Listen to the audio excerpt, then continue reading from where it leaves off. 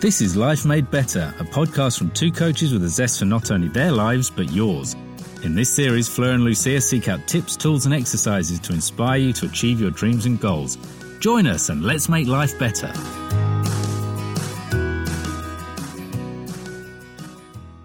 Welcome back to Life Made Better, the podcast where we interview interesting people that not only inspire us, but so that we can learn from their story and their challenges. Today, we have a very special guest, well, a very special guest to me. It's my own daughter, Pearl Prime. Pearl is one of the loveliest people you can know, but she has had lots of challenges. So today she's going to talk to us about how it is to be a teenager in the modern day world, well, from her experience. And I also coach lots of teenagers, so I know that this is not just relating to Pearl, but this is relating to lots of young teens that are dealing with, pandemic, social media, school life, making sure that they can do all the things that they believe important and still keep their mental health strong. So thank you for joining us today, Pearl. Hi. Thank you, Pearl. It's lovely to have you. Thanks for having me. So Pearl, can you tell us a little bit of what you think the challenges are for teenagers currently? Well, I think there's many challenges in life today for any age and any person.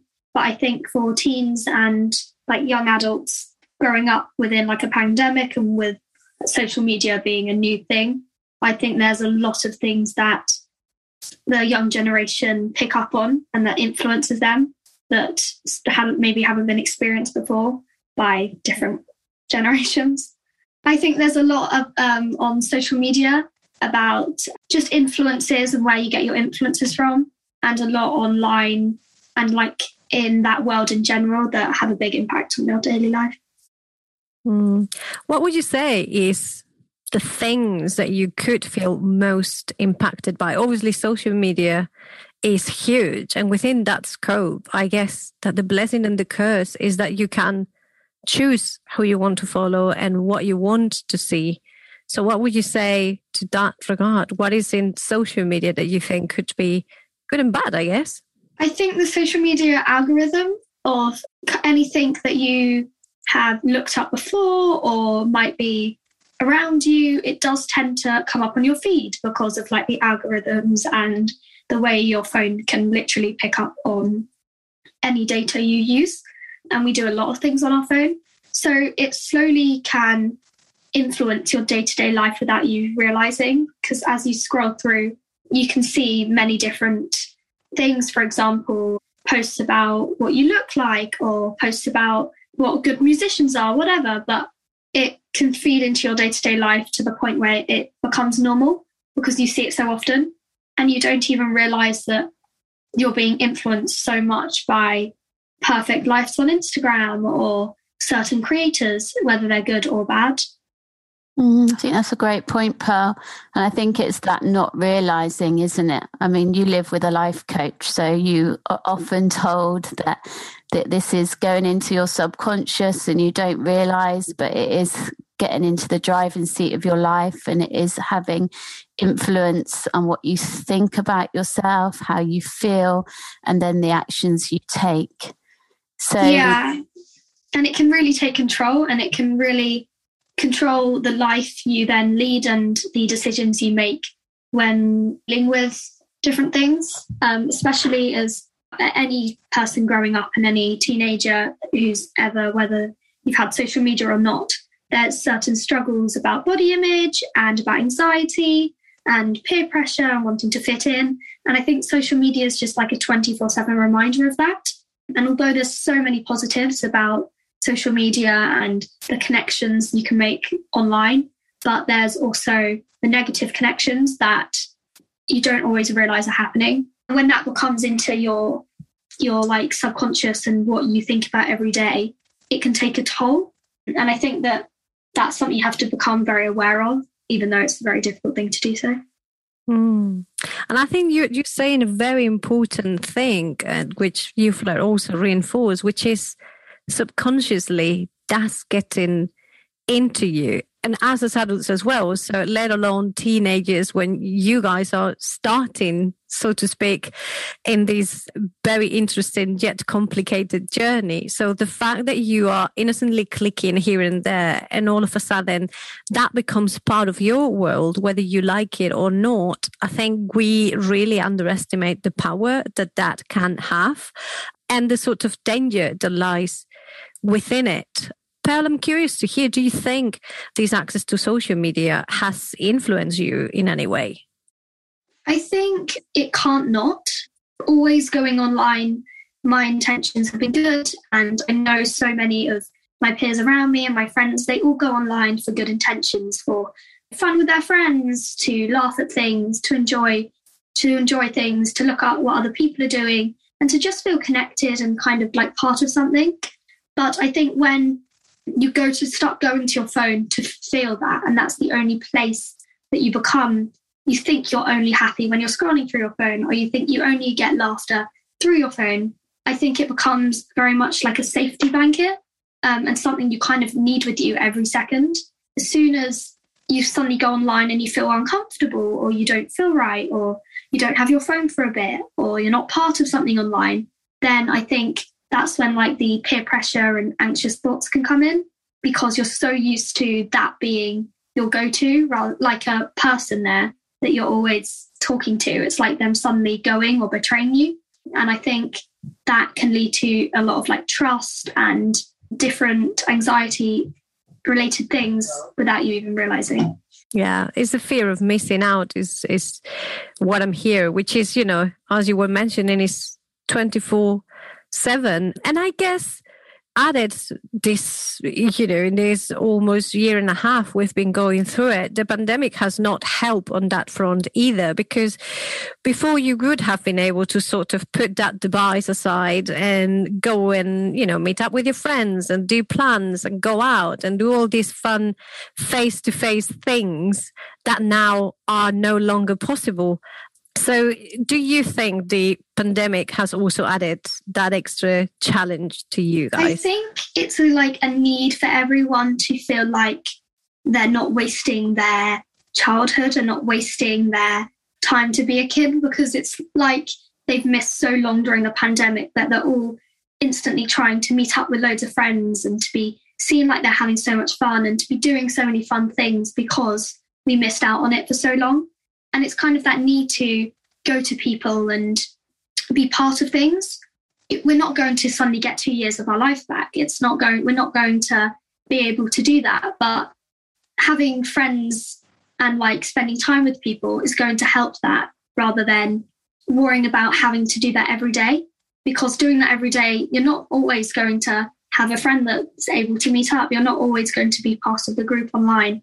And I think that knowing that and not kind of accepting that life's okay at home and outside, rather than it being one extreme or another, I think it's very important. I think you've made a great point, Pearl, and our primal needs are trust, belonging and respect. And the thing is, like you said, if you're picking up that phone all the time to feel that that's your trusted friend and that's where you belong, then we're not getting real connections. And during the pandemic, you didn't have that opportunity. And now we're coming out of the pandemic. It feels like, again, another big pressure for teens to be having a great time because they missed out. That expectation is huge. And it's not real either, is it? I mean, we can't be going out all the time and having a great time. It just doesn't happen like that. So there's lots of research that if we expect too much and we just don't appreciate those small moments, again, that can lead to a feeling of not good enough.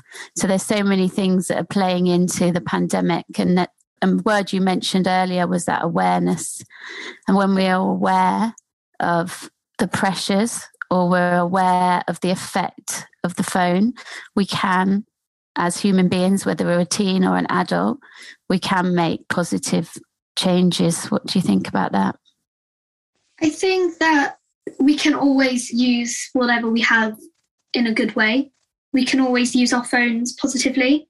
And we're not always going to be perfect. We will have days that we will spend maybe an hour of our time or maybe longer just sitting and scrolling on our phones. And that's not helpful in the future, but it's okay. It's okay to spend too long on your phone one day. It's okay to spend too long on your phone for a week, but letting it become you and letting it take over and affect you or your mental and physical health is not okay. And I think becoming aware of how you're feeling and whether the phone is something that helps or doesn't help, and making a choice personally, not only parents taking away your tech and taking away your thing, but making a decision yourself to go, okay, today I'm going to go for a walk with a friend and I'm not going to pick up my phone and start texting other friends so that it looks like I'm having fun.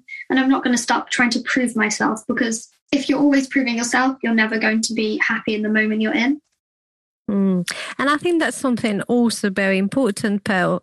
I think we've gotten to a point, and again, is something that I think relates to every human being. We've gotten to a point that prove yourself is demanded of us. You need to show that you're good enough. You need to show that you are more than good enough.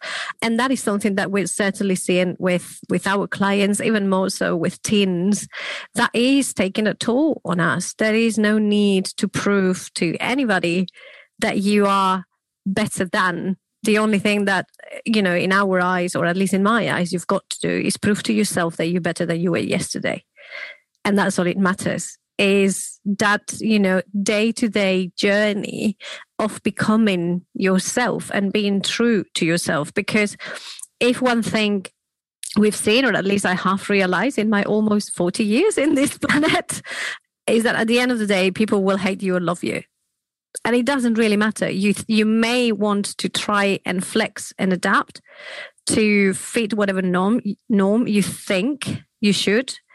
But the reality of it is that if you flex and adapt and change yourself to the point of no longer recognizing yourself in the mirror, that unhappiness is going to make you undesirable and unlikable anyway. So you may as well stay true to who you are, and the right people will show up and will embrace you in your full, imperfect, perfect place. And I think also within that, letting yourself fail. And just because you have had a bad day, or just because you think you've done badly, it's okay to not do good on an exam.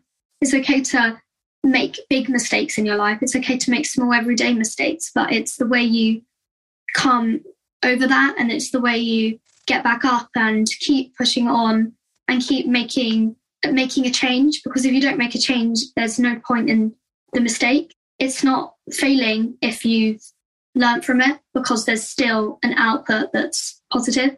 And I think looking at life like that and looking at everyday life like that is very just important in general. What I want to pick up again is this proving to everybody else. When we're trying to prove to everybody else, it's not real, is it? We're trying to get this outside validation, and there's never enough of that, because people they have their own criteria. So if we can validate ourselves and just trying to be our best self, then that's okay. And it doesn't have to be being better than anybody else, because let's think about it. Every time we're being better than somebody else, we're actually hurting somebody else.